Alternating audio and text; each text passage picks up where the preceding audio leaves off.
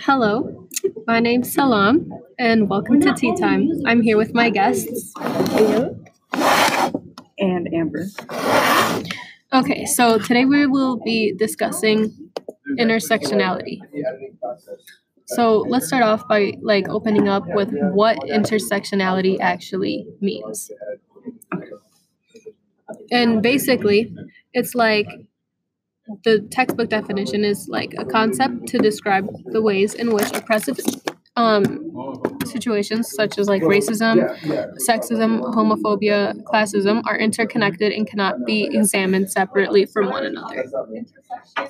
So it's kind of like being discriminated against from more than one angle. So for example, let's talk about how this connects to what we're reading.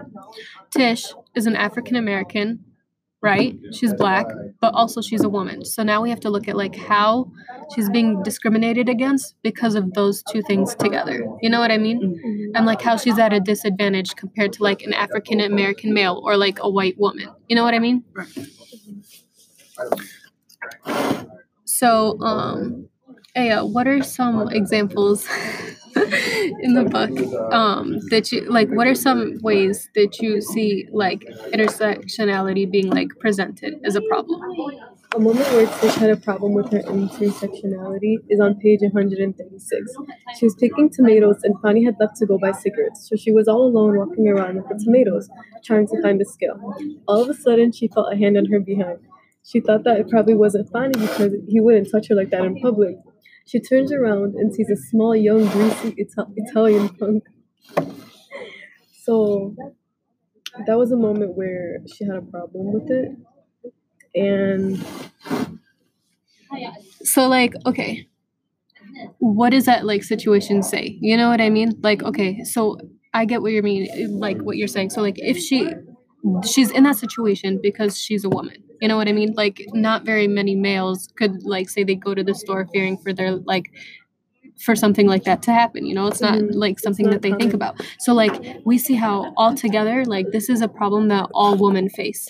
But it's different for Tish because she saw on page 136 it says that she was black and the crowded streets were white, and she started looking around for someone to help. She said looking around for someone to help me, but people were staring but no one moved.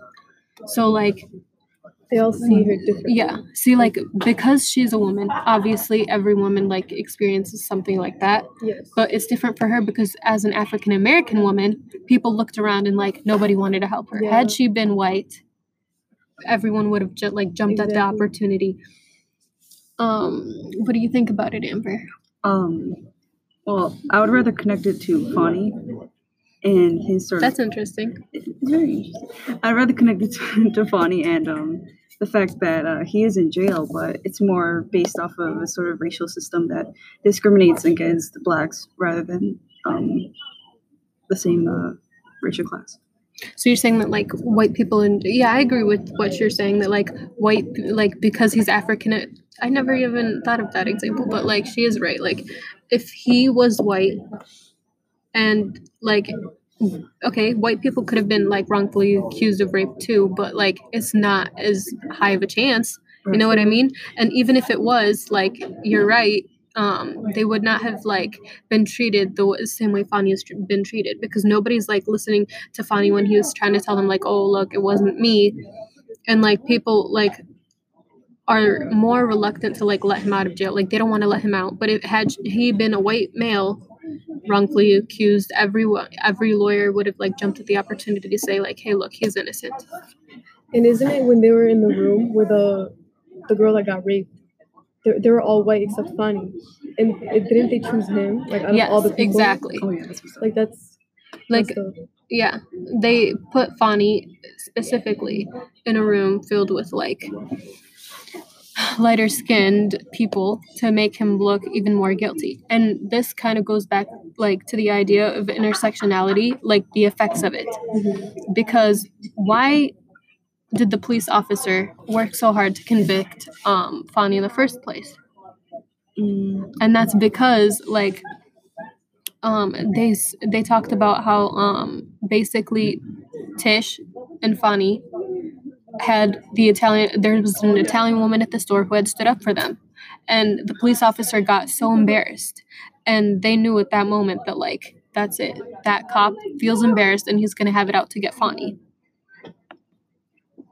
Like, Tish even says on page 137, she was like, she was sure that the cop intended to kill Fani, but he could not kill Fani if I could keep my body between Fani and the cop. So, like, she did everything she could to stop them from fighting.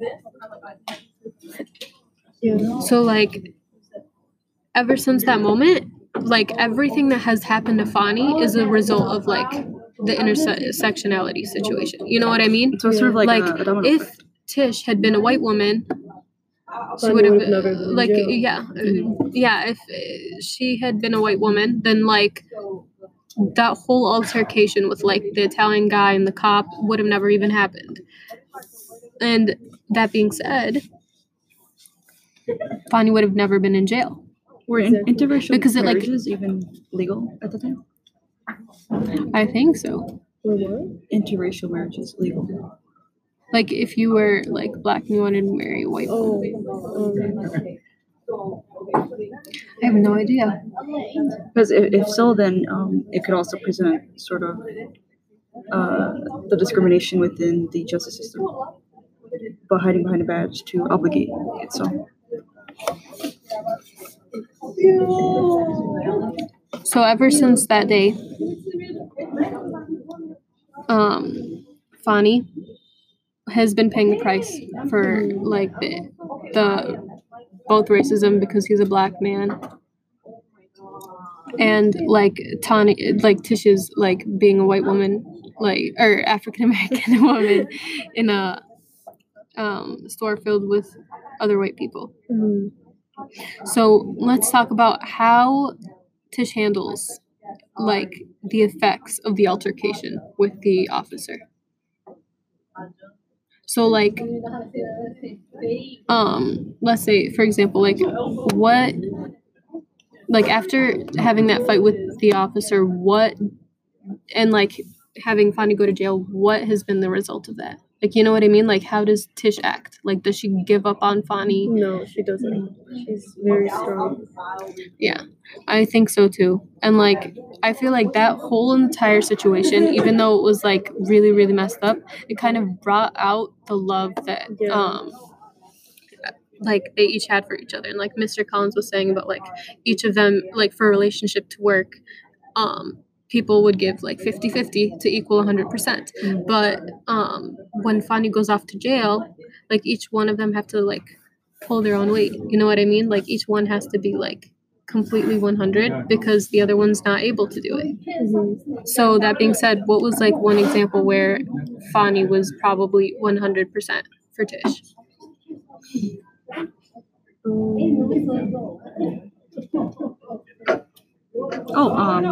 An example where Fani was 100% with Tish is when I guess when they were first had sex, and Fani sort of seeked to sort of obligate their emotions towards Tish's family, and Tish sort of found safety in his sort of ideal view of going without their marriage. He was able to be there for her when she wasn't able to be there for them. I feel like another example where Fani was, like, showed that he was 100% was, like, he didn't even think. Like, he knew the cop was there and he knew that he could have gotten, like, major trouble for defending Tish, but he did it anyway. And, like, they even had a whole conversation, like, after that, where he was saying that, like, Not to stand up for him like, next he was time. telling her, he's like, next time, please don't stand up for me. And she was like, but I was trying to protect, like, she was like, but I was trying to protect you. And it's funny how, like, he was trying to protect her and she was trying to protect him. So, like, in that moment, they were both, like, 100% for each other. Yeah. And, like, what do you think is, like, another example Another example. for Fani? And then we'll get to, like, Tish in a second.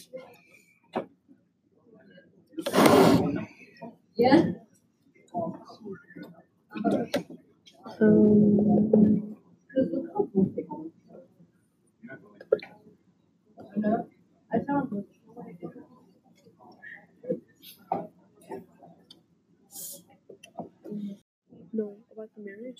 Okay, so back to what we were saying. The last example of how Fani kind of Was being 100%. yeah. Was when oh, did you record? Did you start? Yes. Oh, yes. Okay, a time where Fani was being 100% was when he showed up to Tisha's parents' house. Was it? Yes, he showed up And- to Tisha's parents' house. Yeah, and he told them that like about the whole marriage. So, Yeah, like he like, even though he knew that like bringing her home like at like the next morning was like, oh my god, like you're not supposed to Yeah. just bring a, like, how are you just gonna bring her home like the next day? Like he was, even though he was afraid, he was willing to stand up for her because he knew that he loved her, and he was able to like ask her for her hand in marriage. And so like another like really like big moment where Tish shows that she's 100% for Fani was the fact that she was willing to like sacrifice herself. Like she thought about sacrificing herself in order to like put money on the table for Tish, or for to like get Fani out of jail. She asks herself like, but for a higher price for Fani. It says that on page 113, because like as a kid growing up, she like never thought that she would ever do something like that. You know what I mean? And now that she's an adult, she's thinking like, man, like I realize how tough things are, and like she's willing to do it for Fani. What do you think is another example, Aya, of when Tish did it? Like was 100%.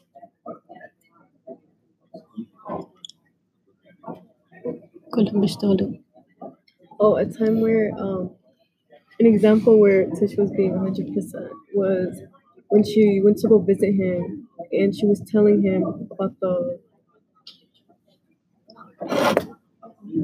Like louder. a time where she went to go visit him, I remember, and she was telling him how all her family is working Yeah. to help him.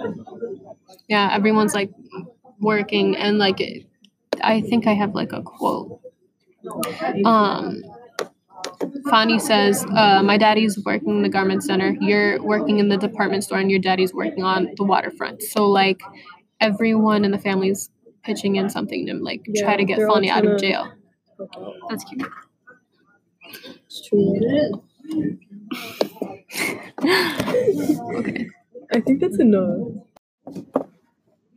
So let's circle this back to like how this all impacts like her, like their intersectionality for each other. I feel like, as we basically said, the discrimination that they both faced, like for example, like this is another example we didn't talk about, like when Tish goes to get like she's looking for like an apartment to live in or something, and like nobody wanted to rent to her. You know what I mean? Because she was black. Okay? But then we also see how she's affected because she's a woman. And like because whenever she went to go like look for a thing, right? yeah, people think that like, oh, as an African American woman, she's probably willing to sell herself. Yeah, as like return. Like as returned for like living there. You know what I mean? But that like wasn't actually the case. So that being said, like I feel like all those experiences all together, I feel like we can agree, did nothing other than strengthen Fani and Tisha's relationship, even though it put physical like barriers between them. Yeah, I agree. And that is an end to our podcast. Thank you for listening.